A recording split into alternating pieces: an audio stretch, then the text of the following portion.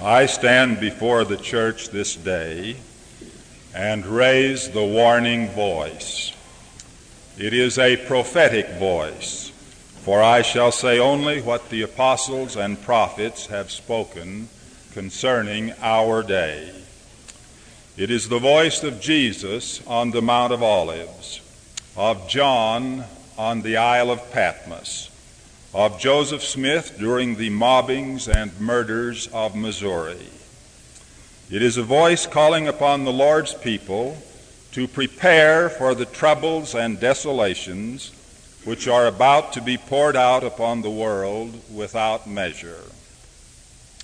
For the moment we live in a day of peace and prosperity, but it shall not ever be thus.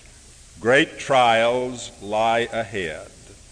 All of the sorrows and perils of the past are but a foretaste of what is yet to be, and we must prepare ourselves temporally and spiritually. Our spiritual preparation consists in keeping the commandments of God and taking the Holy Spirit for our guide, so that when this life is over, we shall find rest and peace in paradise and an ultimate inheritance of glory and honor in the celestial kingdom. Our temporal preparation consists in using the good earth in the way the Lord designed and intended, so as to supply all our just wants and needs. It is His purpose to provide for His saints, for all things are His, but, He says, it must needs be done in His own way. There is a common axiom among us which states, a religion that cannot save a man temporally does not have power to save him spiritually. If we cannot care for our temporal needs in this world, how can we ever succeed in spiritual things in the world to come? Thus, speaking of temporal things, of lands and houses and crops, of work and sweat and toil, of the man Adam eating his bread in the sweat of his face, the Lord says, "If you will that I give unto you a place in the celestial world, you must prepare yourselves by doing the things which I have commanded you and required of you." Then He commands both the church and its members to prepare and organize their temporal affairs according to the law of His gospel, that through my providence, saith the Lord, notwithstanding the tribulation which shall descend upon you, that the church may stand independent above all other creatures beneath the celestial world, that you may come up under the crown prepared for you and be made rulers over many kingdoms, saith the Lord God. The church, which administers the gospel, and the saints who have received the gospel, must be independent of all the powers of earth as they work out their salvation temporally and spiritually, with fear and trembling before the Lord. Be it remembered that tribulations lie ahead. There will be wars in one nation and kingdom after another, until war is poured out upon all nations, and 200 million men of war mass their armaments at Armageddon. Peace has been taken from the earth. The angels of destruction have begun their work, and their swords shall not be sheathed until the Prince of Peace comes to destroy the wicked and usher in the great millennium. There will be earthquakes and floods and famines. The waves of the sea shall heave themselves beyond their bounds. The clouds shall withhold their rain, and the crops of the earth shall wither and die. There will be plagues and pestilences and disease and death. An overflowing scourge shall cover the earth, and a desolating sickness shall sweep the land. Flies shall take hold of the inhabitants of the earth, and maggots shall come in upon them. Their flesh shall fall from off their bones, and their eyes from their sockets. Bands of Gadianton robbers will infest every nation. Immorality and murder and crime will increase, and it will seem as though every man's hand is against his brother. We need not dwell more upon these things. We are commanded to search the Scriptures where they are recounted with force and fervor, and they shall surely come to pass. It is one of the sad heresies of our time that peace will be gained by weary diplomats as they prepare treaties of compromise, or that the millennium will be ushered in because men learn to live in peace and to keep the commandments, or that the predicted plagues and promised desolations of latter days can in some way be avoided. We must do all we can to proclaim peace, to avoid war, to heal disease, to prepare for natural disasters. But with it all, that which is to be shall be. Knowing what we know, and having the light and understanding that has come to us, we must, as individuals and as a church, use our talents, strengths, energies, abilities, and means to prepare for whatever may befall us and our children. We know that the world will go on in wickedness until the end of the world, which is the destruction of the wicked. We shall continue to live in the world, but with the Lord's help we shall not be of the world. We shall strive to overcome carnality and worldliness of every sort, and shall invite all men to flee from Babylon, join with us, and live as becometh saints. As the saints of the Most High, we shall strive to stand independent above all other creatures beneath the celestial world. Our only hope is to free ourselves from the bondage of sin, to rid ourselves from the chains of darkness, to rise above the world, to live godly and upright lives.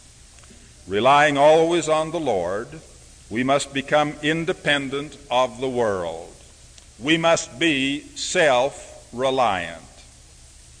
Using the agency God has given us, we must work out our own economic and temporal problems.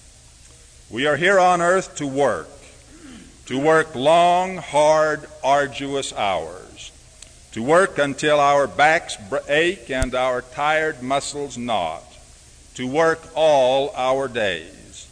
This mortal probation is one in which we are to eat our bread in the sweat of our faces until we return to the dust from whence we came. Work is the law of life.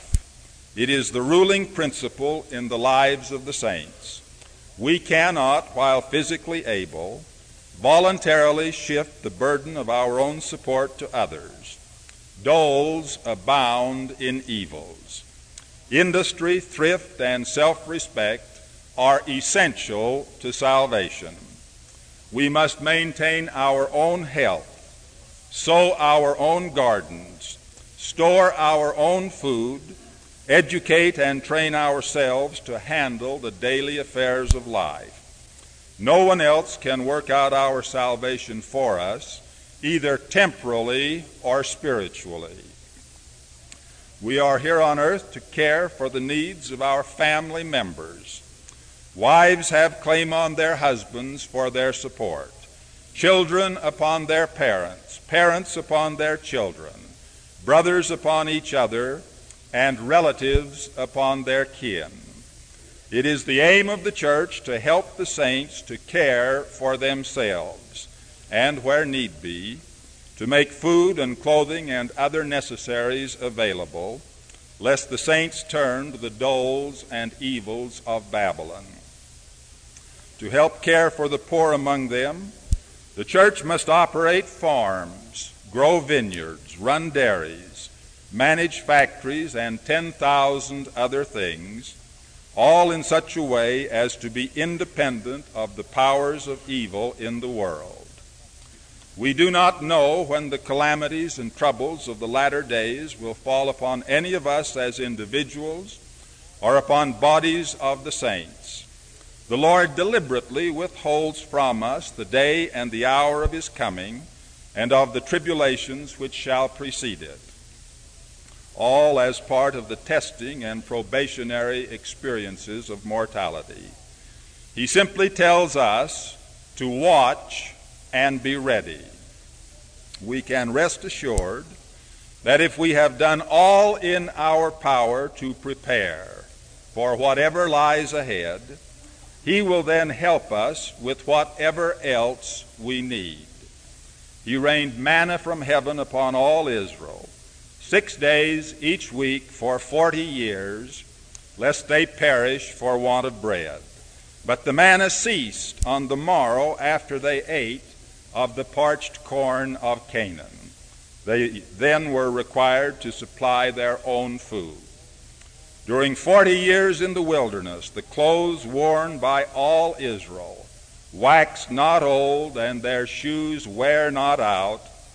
But when they entered their promised land, then the Lord required them to provide their own wearing apparel. When there was a famine in the land, at Elijah's word, a certain barrel of meal did not waste, and a certain cruse of oil did not fail, until the Lord sent again rain on the earth. And it is worthy of note, as Jesus said, that though there were many widows in Israel, unto one only was Elijah sent. We do not say that all of the saints will be spared and saved from the coming day of desolation. But we do say there is no promise of safety and no promise of security except for those who love the Lord and who are seeking to do all that he commands. It may be, for instance, that nothing except the power of faith and the authority of the priesthood can save individuals and congregations from the atomic holocausts that surely shall be. And so we raise the warning voice and say, take heed, prepare, watch, and be ready. There is no security in any course except the course of obedience and conformity and righteousness. For thus saith the Lord's scourge shall pass over by night and by day, and the report thereof shall vex all people, yea, it shall not be stayed until the Lord come. Nevertheless, Zion shall escape, if she observe to do all things whatsoever I have commanded her, saith the Lord. But if she observe not to do whatsoever I have commanded her, I will visit her according to all her works, with sore affliction, with pestilence, with plague, with sword, with vengeance, with devouring fire. O God, our Father, wilt thou grant us peace and security and safety in the days of tribulation that shall come like a whirlwind upon all the earth.